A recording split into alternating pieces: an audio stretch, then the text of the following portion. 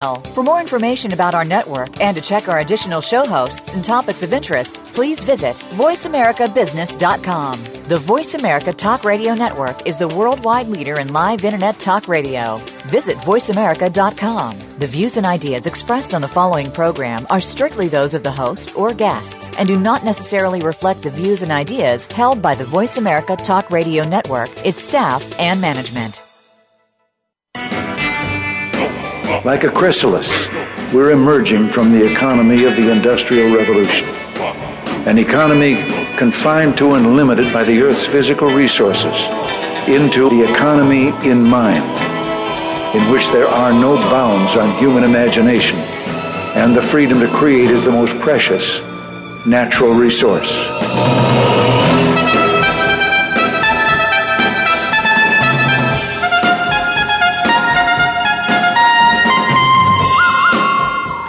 Welcome to The Soul of Enterprise, Business in the Knowledge Economy, sponsored by Sage, supporting small and medium-sized businesses by creating greater freedom for them to succeed. I'm Ed Kless with my friend and co-host Ron Baker, and on today's show, we're going to have a little fun and talk about famous last words.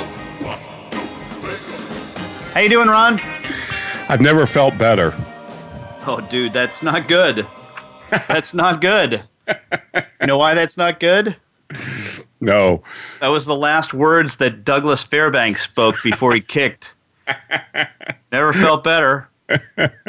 Dead. Dead at the age of 57. Yeah, not really good. So the theme of this show, folks, is famous last words, and this was suggested to us last week.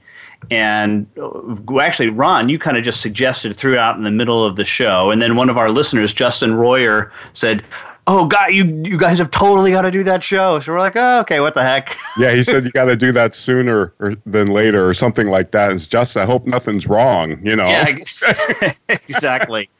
You know, we think, hey, it's October.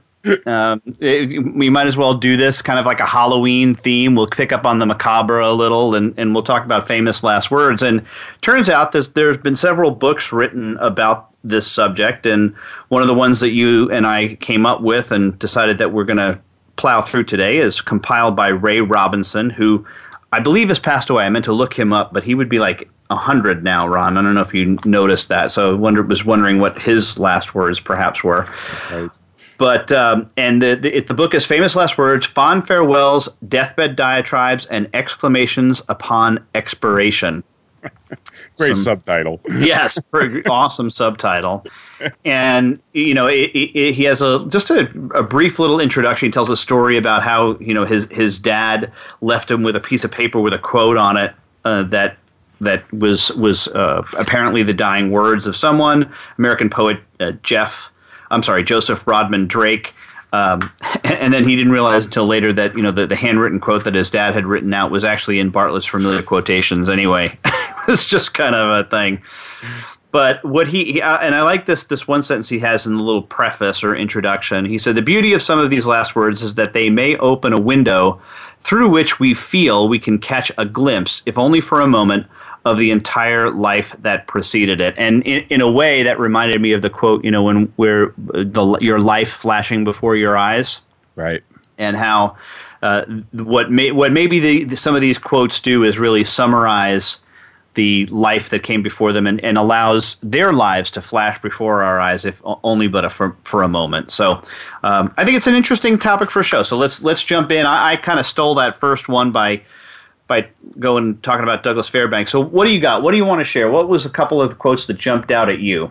Well, Ed, I loved also, too, what Robinson's put in the foreword. He quoted Clarence Darrow, who once said, "I've never killed anybody, but I have read many obituaries with delight." I just thought that was a great line. That is a great line. And I guess this show comes from our love of quotes, right? And even studying entrepreneurs, when you read their histories, biography, autobiography, usually, you know, their last words are usually reported. And one of the things that needs to be said is these are very, very difficult to validate and to authenticate. Clearly, yeah. Because the people that were witnesses could be distraught, over the death of a loved one or confused or whatever.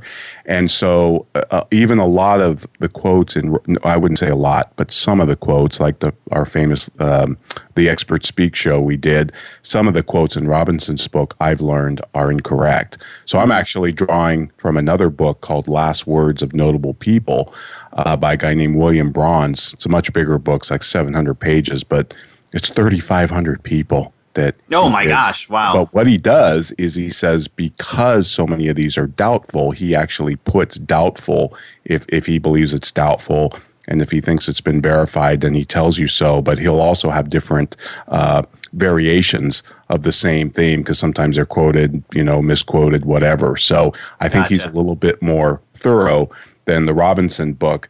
But the stuff, and I've broken these out into just the three broad categories that I've done: famous people, which would include actors, sports figures, writers, anybody like that. But then there's infamous people. And I actually think some of the more interesting quotes are from like convicted murderers, people about to get the death sentence, or gangsters throughout history. These are easier actually to verify because, of course, the media is all over these people, and their last words are usually recorded very well. Yeah, that makes sense. So I find that some of them are absolutely hysterical. And then the other one, of course, that you run across a theme in a lot of these is Titanic survivors. And so I've got a section on that too. But a whole section on Titanic survivors? Yeah, I know, it's unbelievable. But let me give you one that really stuck out for me. Okay. Ethan Allen, who, many of you probably think of the furniture store or something, but he was an American military officer. And he, in response to, some say, his physician saying to him, "General Allen, the angels are waiting for you." Mm-hmm. He said, "Waiting, are they? Waiting, are they? Well, goddamn them, let them wait." Yes, well played, Ethan. Yeah. And then another one I really liked was Johnny Ace, the American musician. He had R&B top 10 records and all that. And he was killed at the age of 25 while playing Russian roulette in Houston, Texas. And his last words were, "I'll show you that it won't shoot." Yeah. Yeah. Bad quote there. That were bad belief system there. I did find, as I was walking through some of these quotes, that there, you could clearly tell, as Robinson puts it, a glimpse of the life that came before it. You can tell who really enjoyed life and who was clearly depressed, like most of their lives. Right. Just basically through some of these quotes. And like I said, the accuracy of some of these is suspect. I mean, the one that I thought that jumped out at me immediately as suspect was from Woodrow Wilson, who supposedly said the machinery is worn out. I'm pretty sure I remember reading that Wilson suffered a catastrophic stroke. He did. And was unable to speak. Correct. For years, and it were months or whatever it was, and that was probably just completely made up by his wife. Right, and that's another thing that happens too. People close to the person, especially if they're famous statesmen or whatever, they want to preserve the record for posterity, so they'll make up something or they'll tweak it or whatever. And like you said, I have found a lot of these where the person was ill, maybe their throat was swollen or something, and they couldn't talk. So when they say last words that somebody heard. It could have been even a couple days prior to their passing. Right. And or wrote down, or in the case of one, I think from Martin Luther King, actually delivered as a speech. Right. So, yeah, and some last words are actually written, suicide notes, and or just they know they're going and they're going to write a statement to their loved ones or their family or something like that. The other thing that is interesting, Ed, is a lot of them are just quite banal. Saying goodbye to the wife or the family, standing around their deathbed or whatever. So, even somebody like Ernest Hemingway basically just said goodbye, Katie, or what, I forget his wife's name, but and you think, wow, this famous writer, right? You're going to hear something profound, and it's just, goodbye. Which is probably better because do you have the one on your list from our our famous economist Karl Marx? Do you have that one on your list? Yes, and he didn't say it. Oh, he didn't say it. So he ended up not saying it, but it's so attributed to him. It is, right? It is, and it's kind of poetic, right? That it ends up being attributed to him. It is. It's great. In fact, I used it in my book, not knowing that he didn't say it. But when you dig into it, he didn't say it. His physician was actually with him and said, "You'll be fine. You're going to recover." Mm-hmm. And supposedly his maid came in and asked him, "Do you have anything you want to say as last words?" And that's when he shouted, supposedly that quote. But she wouldn't have asked him that if the doctor said, "You're going to get better." Well, let's share it, I guess, anyway, which is he's supposed to have said, "Go on, get out. Last words are for fools who haven't said enough." Right? And doesn't that just sound like Marx? I mean, it does sound like Marx. I mean, I don't know if it's his last words, but it's clearly something he said. I would go with it that he probably did say that at some point.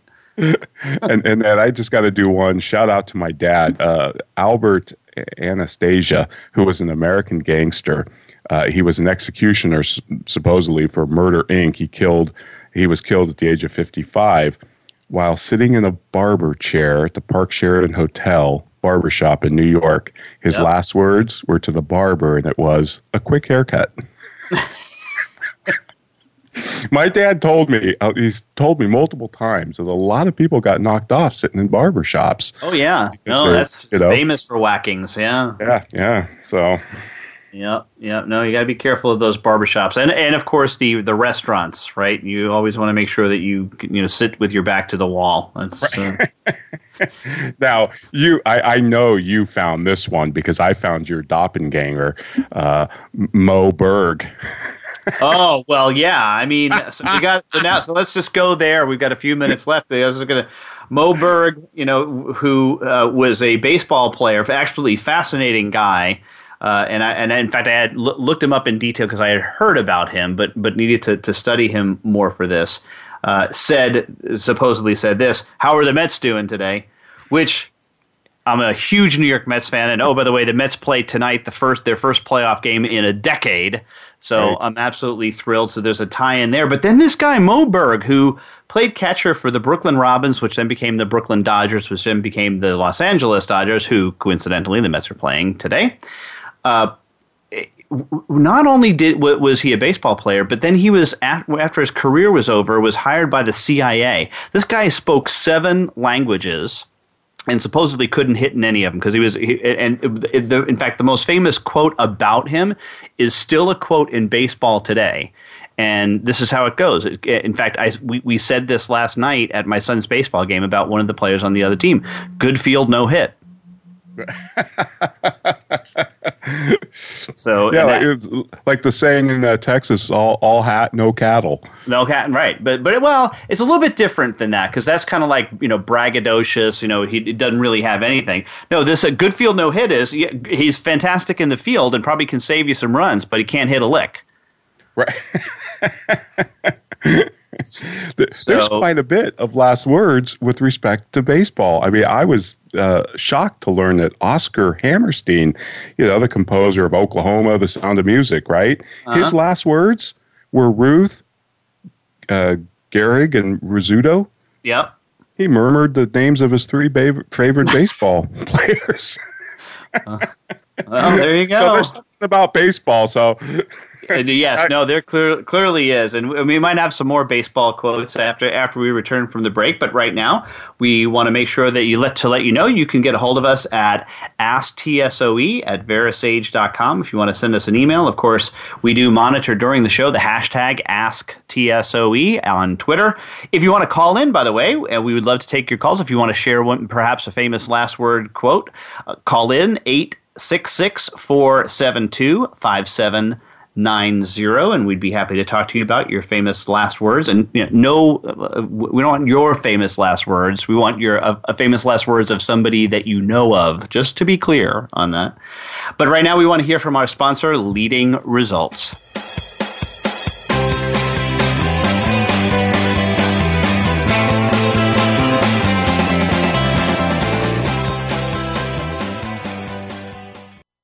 Become our friend on Facebook. Post your thoughts about our shows and network on our timeline. Visit facebook.com/Voice America. Is your website just a brochure, or is it your best salesperson? If your site is not the best lead generation tool you have, we should talk. We are Leading Results. We build websites and marketing programs that impact your bottom line. Using HubSpot or WordPress, we'll create a website and supporting marketing program that gets your business found, converts web visitors to leads, and provides clear tracking on what is and is not working. Learn about our team and approach to your success. Visit leadingresults.com/TSOE to find out more. Have you ever read a book that changed your life? I sure have. But have you ever read a book where the foreword changed your life? Me neither. Hello, I'm Greg Kite. I wrote the foreword to Ron Baker and Ed Kless's new ebook, The Soul of Enterprise, Dialogues on Business and the Knowledge Economy. The value of this book is found entirely in its foreword. So when you buy it, think of it as buying the foreword and getting the rest of the book for free. Available now for download exclusively on Amazon.com. We're always talking business. Talk to an expert. Call now toll free 866-472-5790. That's 866-472-5790. Voice America Business Network.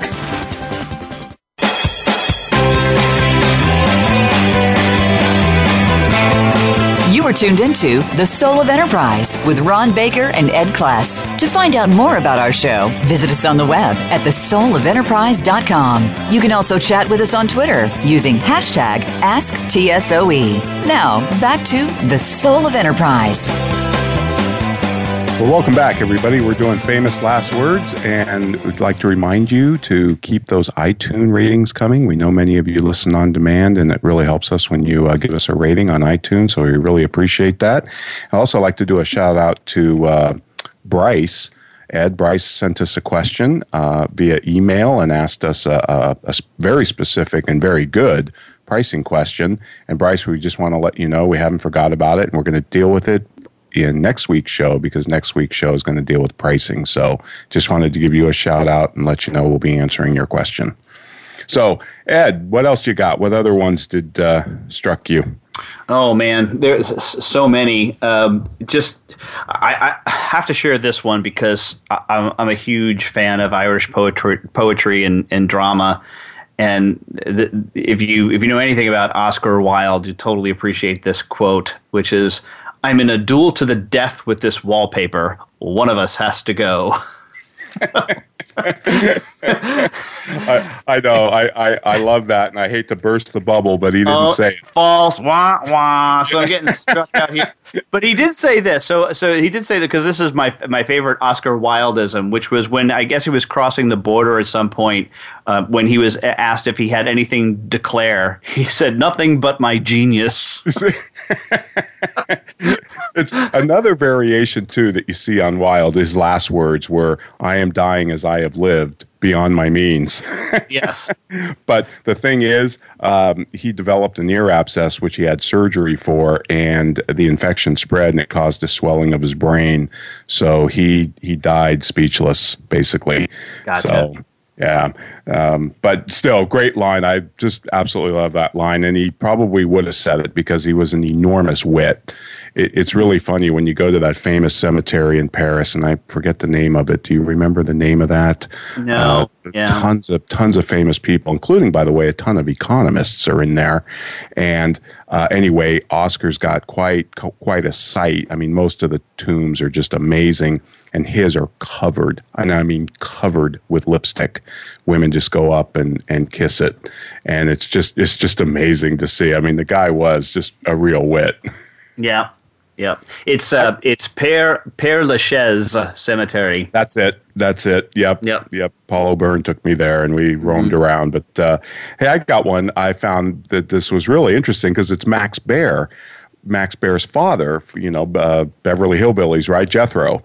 His dad, of course, was a heavyweight boxing champion, and he also appeared and acted in more than 20 films. And he checked into a Hollywood hotel after refereeing a boxing match. and he had a heart attack while he was shaving, and the desk clerk told him the house doctor would soon come to his room, and he said, he jokingly replied, "No, dummy, I need a people doctor." But his last words were, again, kind of banal, but he said, "Oh God, here I go." But I just thought that was a great line. He was funny to the end. Yes. Well, on the theme of hotel, unless you burst my bubble on this one, I want to get the Conrad Hilton one in here, which supposedly was leave the shower curtain on the inside of the tub. Yeah, the best I can come on that is he actually said that on the Johnny Carson show. Now, He might have said it too as his last words, but I've never seen it. Never seen it officially reported as such. Yeah, great, another great line, and very true, by the way. So just absolutely teach all you people out there. That's where the shower curtain goes, on the inside of the tub. I bet if the maids could say one thing to all the guests, it would probably be that. So, hey, Ron, why are we doing this show? We're here. We are on the Business Channel. Why are we doing this show on famous last words? I think, again, because we love quotes, and I think in our Entrepreneur Heaven shows, some of the times they talked about their last words, and you always kind of want to put that in there. And I just think there's wisdom in some of these, but mostly just because it's fun. And it is a bit macabre, but it's also, I have a lot in here from entrepreneurs, so if we just wanted to limit it to business, but I think there's some really interesting stuff in here. So, and I just think that as business people, we kind of collect quotes as sort of both of our hobbies, and we did it before we even met. We were both collecting quotes, and I think we at one point swapped quote decks that we used to use. Yeah, kind of sick and twisted there. But but I think that the appropriately timed quote is important, and not because it's an argument ender, but I think excellent quotations are really good conceptual thinking in business. They help and they assist with conceptual thinking. Right.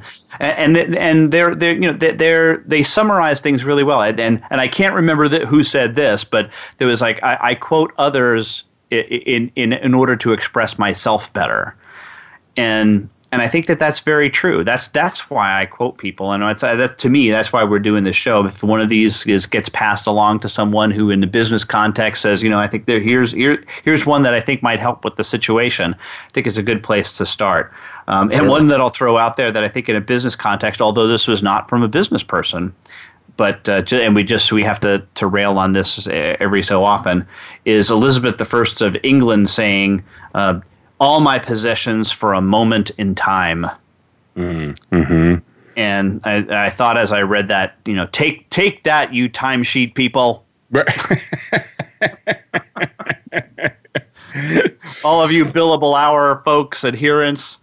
It's really true, Ed. That cliche that nobody ever says on their deathbed, "I wish I spent more time at the office." Right. But that is certainly true. I mean, you can't see any of these that ever say anything about, I should have worked harder. The other thing I find absolutely fascinating, especially when you read this bigger book, is the old saying that there's no such thing as an atheist in a foxhole. Uh-huh. That really comes through too, because most of these people are praying or they're invoking God or Jesus or whatever, some type of religious, I'm going to meet, I'm going to the gates, whatever it might be. And you just realize what a force belief is in history throughout human affairs. A couple of economists that we admire, Frederick Bastiat, obviously, one of our all-time favorite. His last words were, "I am not able to explain myself." Dang. And from a guy who I think is just one of the most clear writers and funniest writers when it comes to economics, because he just used absurdity to such a satirical end. It was, we should cut off everybody's right hand and we'll have more jobs, and we should what was it, tax the sun, right? Yeah, because it's petition for the candle makers, right? Yeah, unfair competition because its price is zero. It's putting the candle makers out of business. I mean, he was brilliant. Adam railroad. Smith, I love the railroad one. The negative railroad. Yeah, it should stop in every town. And Adam Smith's last words, which are on his tombstone in Edinburgh, were, "I love your company, gentlemen, but I believe I must leave you to go to another world." And is that verified? Is that your book there? That Verify is, that yes. one? Okay. Yeah. Very interesting. Very interesting. Now, I got one for you. Okay. Ludwig Beethoven, right? Yes, okay. Yeah. He said his last words, and I'm not going to speak it in German because I can't, but he said, too bad, it's too late. And he was referring to 2 bottles of wine from his friend that were brought to his bedside by a servant, but Beethoven felt he was too ill to drink it. So, there you go. So hence, too bad, it's too late. Yep. Well, contrast that with Dylan Thomas, which I really like. I've just had 18 whiskeys in a row. I do believe that is a record. There's some imbibing going on with some of these as well, which is another really interesting aspect of it. Yes. And we've talked about Jeremy Bentham, the father of utilitarianism, right? And on our ethics show, we talked about utilitarianism. It looks at the consequences of an action, and he believed the whole conflict in life was between pain and pleasure, right? And hence his concept of utils and philosophic calculus. And, if your act was going to create more pleasure than pain, it was thereby ethical. His last words were, "I now feel that I am dying. Our care must be to minimize pain." Unbelievable. And he says, "Do not let the servants come into the room and keep away the youths. It will be distressing to them, and they can be of no service." So even to the end, he was still thinking about pain and pleasure to others. Really interesting. I found that really interesting. Took it all the way to the end. You got to admire that he was committed to the philosophy. So good stuff. Another real favorite of mine is Leslie Towns' Hope, which is Bob Hope. His wife asked him, where would you like to be buried? And his last words were, "Surprise me." That was, it's funny with Yogi Berra departing in the last couple of weeks, that was also supposedly attributed to him as well. So. You could do a whole show on. You talk about doing a show on quotes. Yogi. Yogi. Another one I think that would be semi-interesting would be just epitaphs on graves. Some of these folks' grave sites are kind of amazing what they have written on them. What's Merv Griffin's? "I shall not be back" or something. Yeah. "I shall not return." I shall not return. And I found it interesting, too, and I didn't know this, and I should have because I'm a huge Monty Python fan, but Graham Chapman of Monty Python, he was actually a physician. He graduated med school. Wow. And he gave up that to become an actor and a writer. And, of course, he was one of the founding members of the Monty Python Flying Circus, and he died in 1989, and he said, "The events of this last year have renewed my faith in human nature." So I figure he's talking about the fall of the Berlin Wall, and just what was going on during that time with the near collapse of the Soviet Union, things like that. So, yeah, that makes sense. That must have been. It was right around that time. So, good stuff there. And Charlie Chaplin was, and this is doubtful, by the way, but I still think it's pretty cool. He said, "Why not? After all, it belongs to him." And that was his response to a priest who said, "May the Lord have mercy on your soul." That's pretty good. That's pretty good. But, from a fun standpoint, I think the one that I like best, and this is another Irishman, Brendan Behan. Who wrote some fantastically funny plays. If you ever get a chance to read them, they're hysterically funny. Even better if you can find an Irish group that will put them on for you because they're even more funny. But Brendan Behan said in hospital deathbed, "Bless you, sister. May all your sons be bishops." And then just because I know we're up on the break here, so let me segue into this by giving you Charles Gussman, who was an American radio and television scriptwriter and announcer. In fact, he wrote the pilot script for Days of Our Lives. Okay. And he also wrote on Dr. Malone, Gilligan's Islands, many other shows. And he said he wanted his last words to be memorable, and his daughter reminded him of this as he was dying. So he slowly removed the oxygen mask and he whispered, "Last words, and now for a final word from our sponsor." And so, folks, with that, we need to hear from our sponsor, Azamba.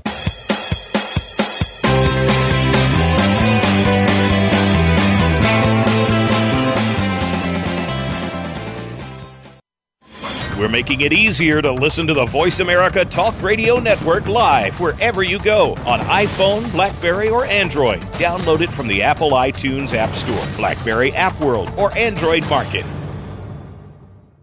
What if you could close more business with less effort and do it faster?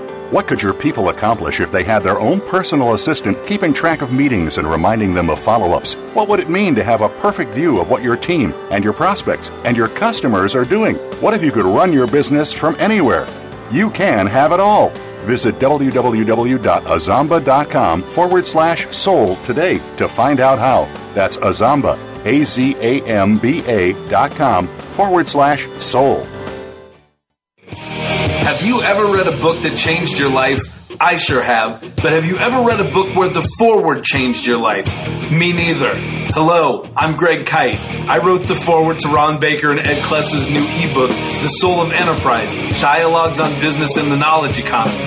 The value of this book is found entirely in its foreword. So when you buy it, think of it as buying the foreword and getting the rest of the book for free. Available now for download exclusively on Amazon.com. We're always talking business. Talk to an expert. Call now, toll free, 866-472-5790. That's 866-472-5790. Voice America Business Network.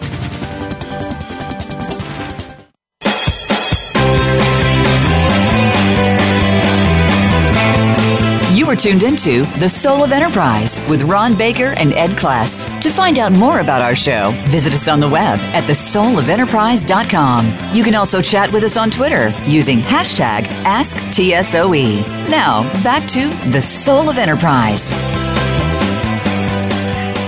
We are doing a show of famous last words based on a couple of books, one by Ray Robinson.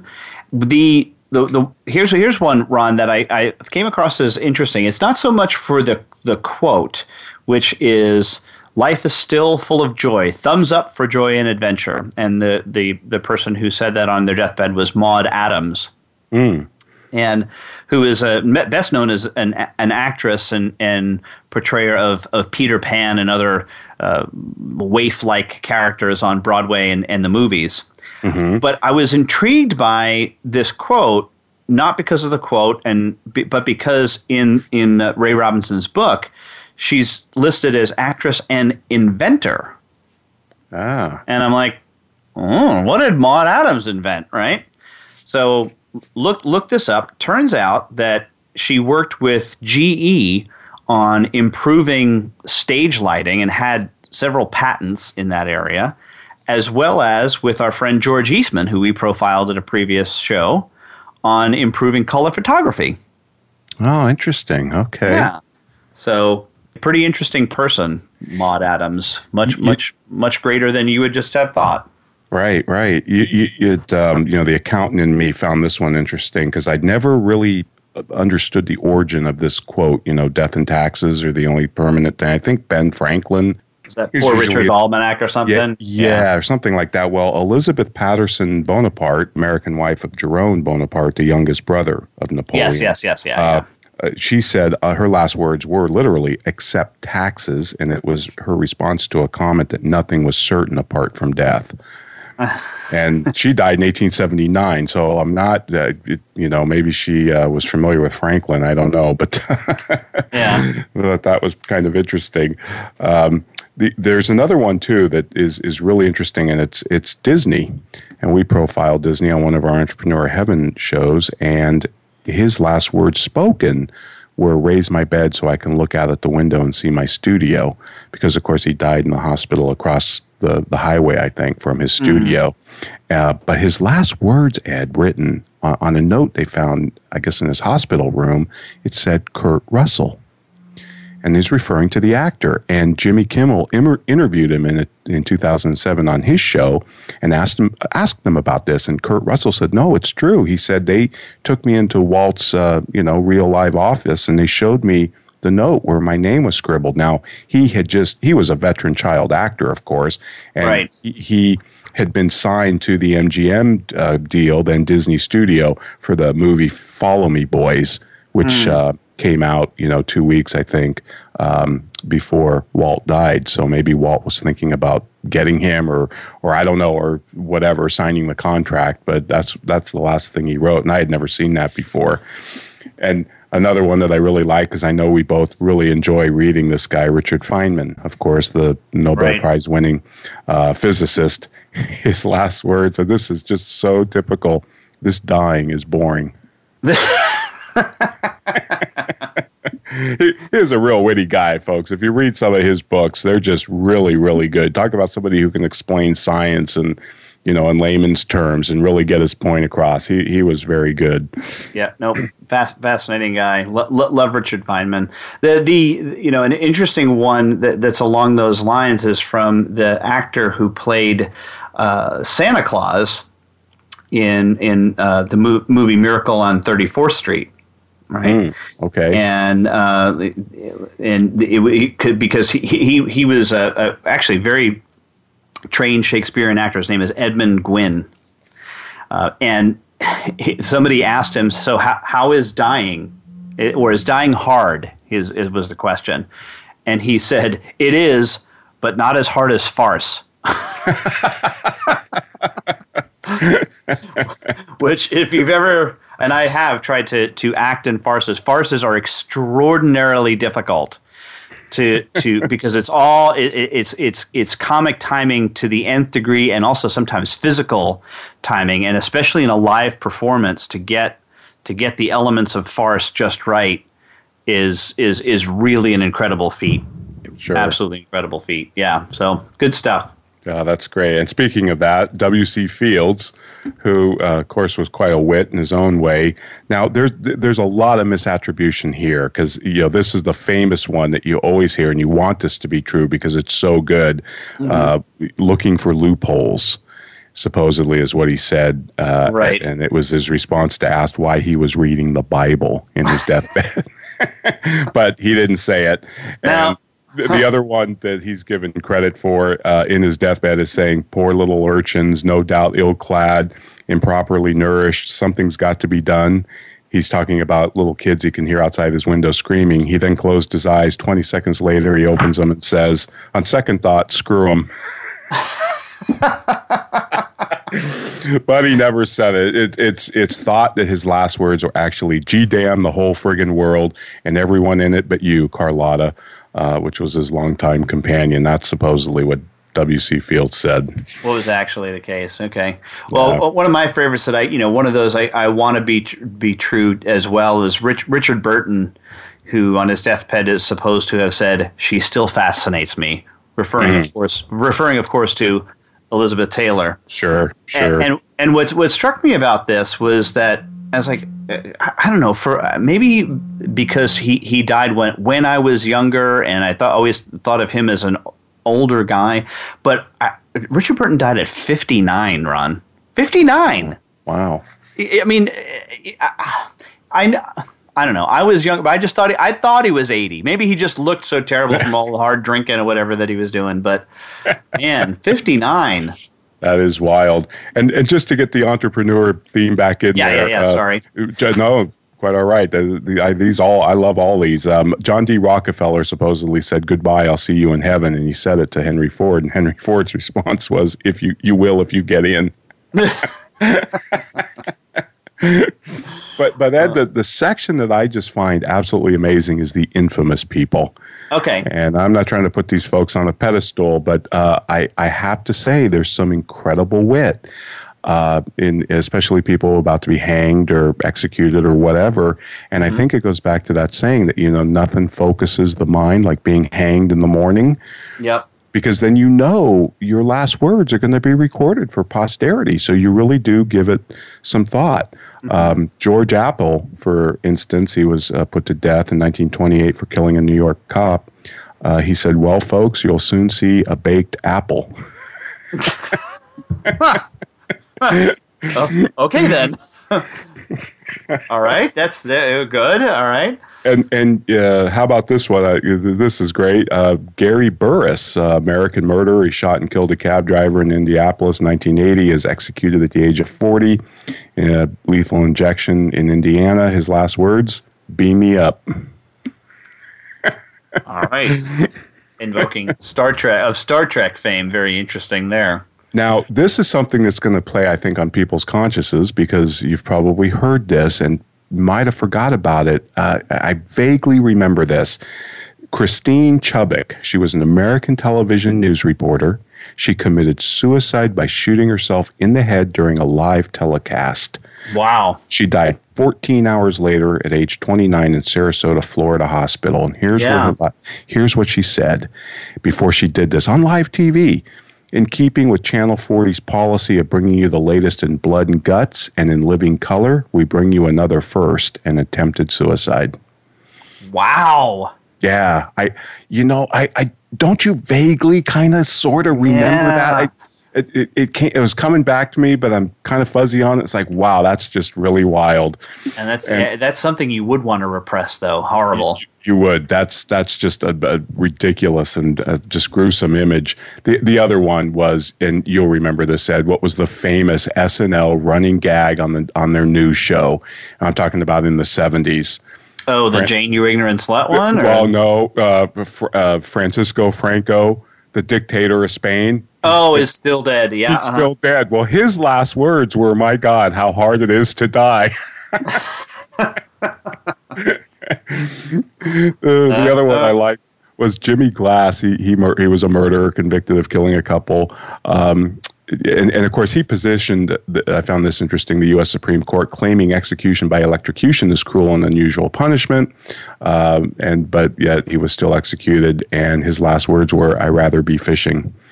Fair enough. I'm with him there. Well, I'm not a big fisher, though. I don't know. I guess I'd rather fish than die. But one that I came across that's in this theme was from John Andre, who is the officer who, I guess, assisted Benedict Arnold in committing treason. Mm-hmm. And he was complaining not about having to die at the hands of his captors, but about the mode of death. Right. I find that topic kind of fascinating. Like, what does it matter? Right. But he's like, "I'm reconciled to my death, but detest the mode," because he was slated to be hanged instead of shot, shot by a firing squad. He said, "It will be but a momentary pang, but I pray you bear witness that I met my fate like a brave man." Right. And just interesting that it was so important to him that the mode was crucially important, right? I ran across several of that same type of theme. They wanted to die with dignity and bravery and face it fair and square. Mm-hmm. Especially you read a lot of the beheadings from France and all of that, and what they finally what they said to the executioner up there on the gallows or whatever. One that I thought was really funny also was Thomas Grasso. He was convicted of murder, died by lethal injection. His last words were, "I did not get my SpaghettiOs. I got spaghetti. I want the press to know this." Now, here's something, Ed, that you're going to remember the name of this guy, Robert Alton Harris. Murder, killed 2 teenage boys. He died in San Quentin's gas chamber in 92, first person to be executed in California since 67. And I actually think this is pretty profound coming from a murderer.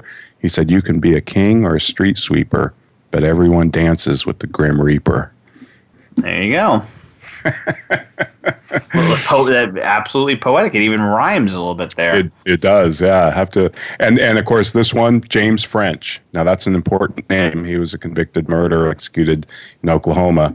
He said, how about this for a headline? French fries.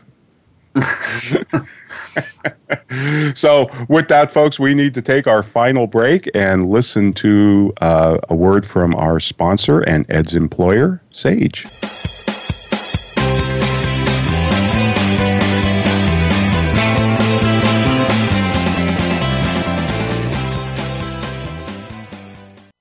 Follow us on Twitter at VoiceAmericaTRN. Get the lowdown on guests, new shows, and your favorites. That's VoiceAmericaTRN. 4 new employees, a 20% increase in revenue. Being one of the 9 million women business owners in the U.S. These are your proudest numbers, your landmarks of growth and success. Sage helps you achieve business milestones with cloud and software solutions that lead to deeper financial insights. Believe in your numbers. See what Sage can do for your business. Visit BelieveInYourNumbers.com today. Have you ever read a book that changed your life? I sure have. But have you ever read a book where the foreword changed your life? Me neither. Hello, I'm Greg Kite. I wrote the foreword to Ron Baker and Ed Kless's new ebook, The Soul of Enterprise, Dialogues on Business and the Knowledge Economy. The value of this book is found entirely in its foreword. So when you buy it, think of it as buying the foreword and getting the rest of the book for free. Available now for download exclusively on Amazon.com. The business community's first choice in Internet Talk Radio. Voice America Business Network.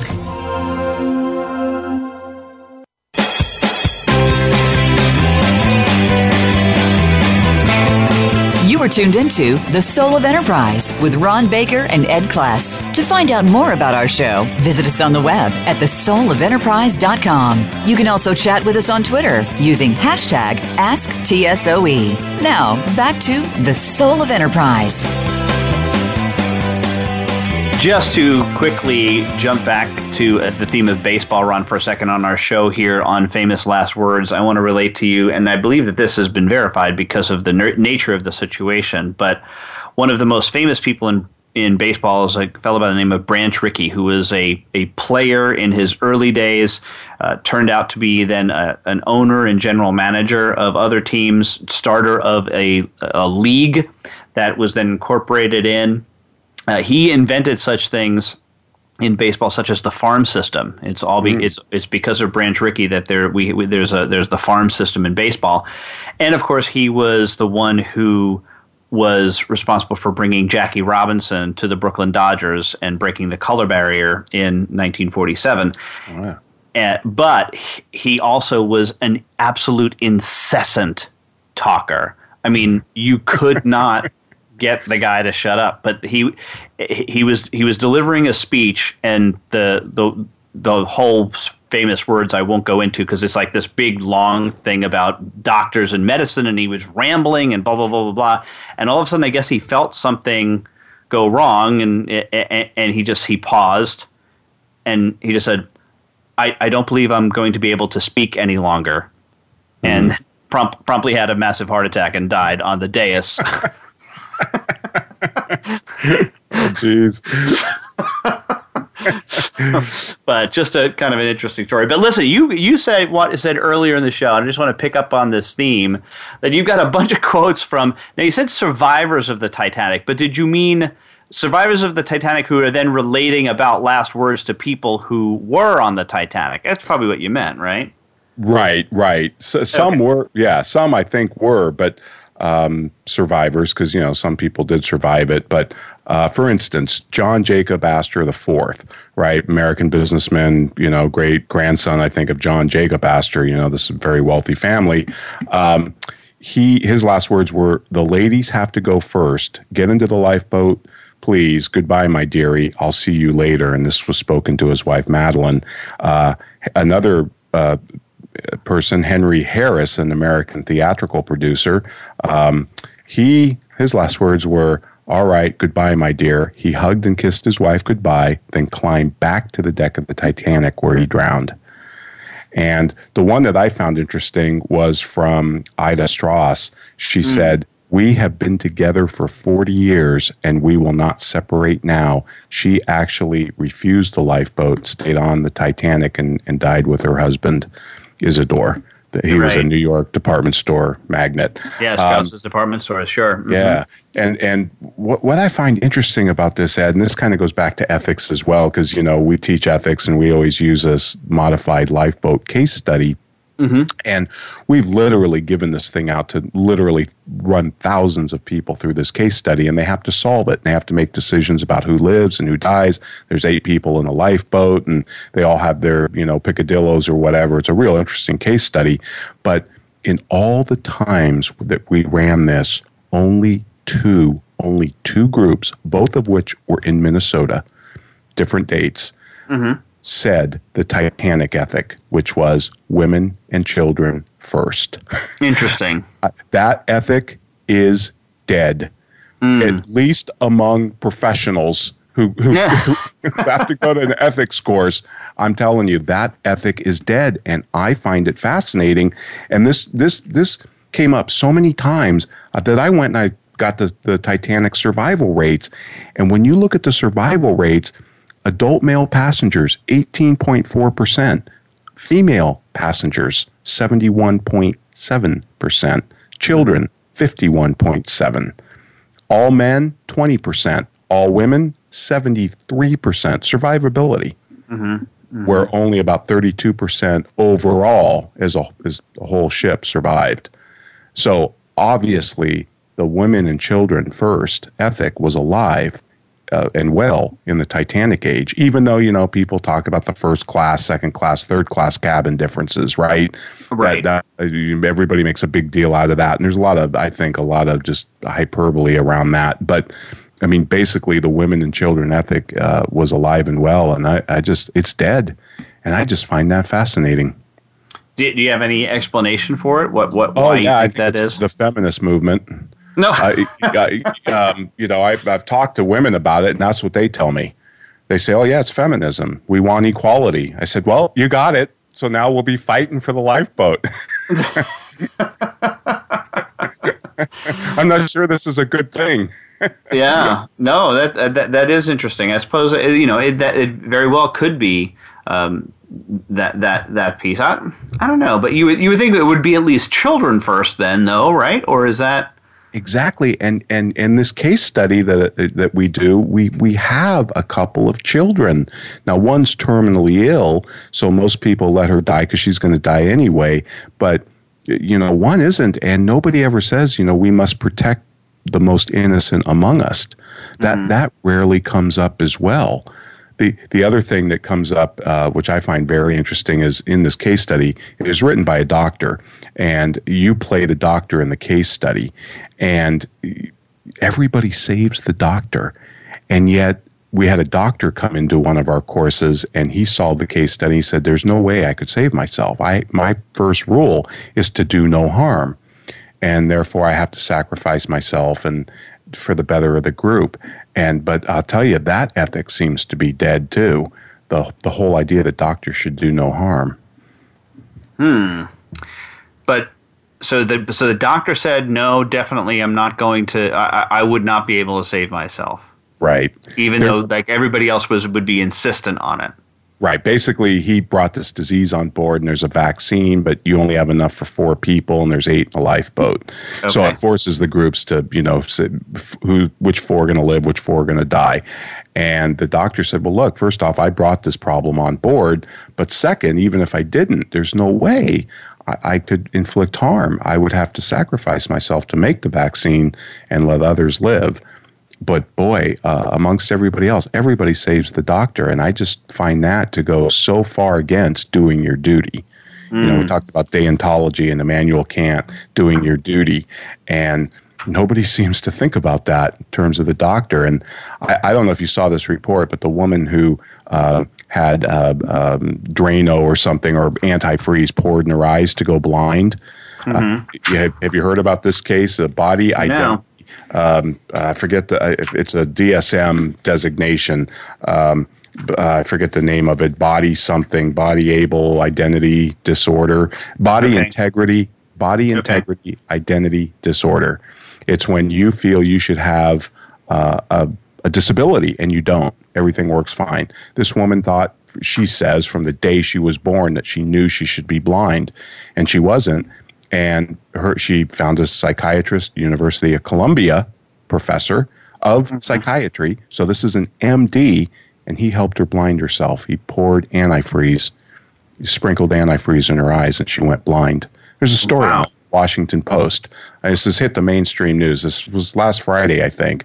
And it just blew my mind because I thought, well, he's got a duty to do no harm.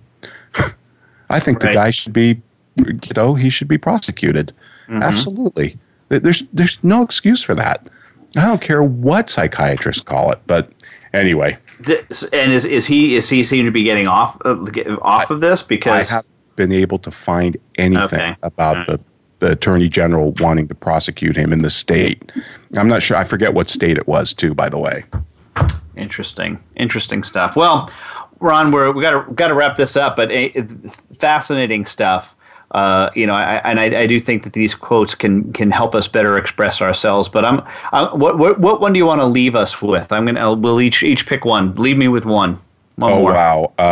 Well, I have to say John Maynard Keynes. I wish I had drunk more champagne. Yep, always a good one. Let's stay on that theme, and I'll go with Pablo Picasso. Drink to me. I love it, Ed. What do we have up next week, by the way? Next week, we are going to hit our theme of pricing, as we mentioned earlier. The show is going to be entitled "Be a Price Searcher, Not a Price Taker." So we're going to talk about the Van Westendorp model and a fellow by the name of von Neinbach. So we're looking forward to that. Fantastic. And then, Bryce, that's when we'll deal with your question. Well, that's great, Ed. I look forward to it, and I'll see you in 167 hours.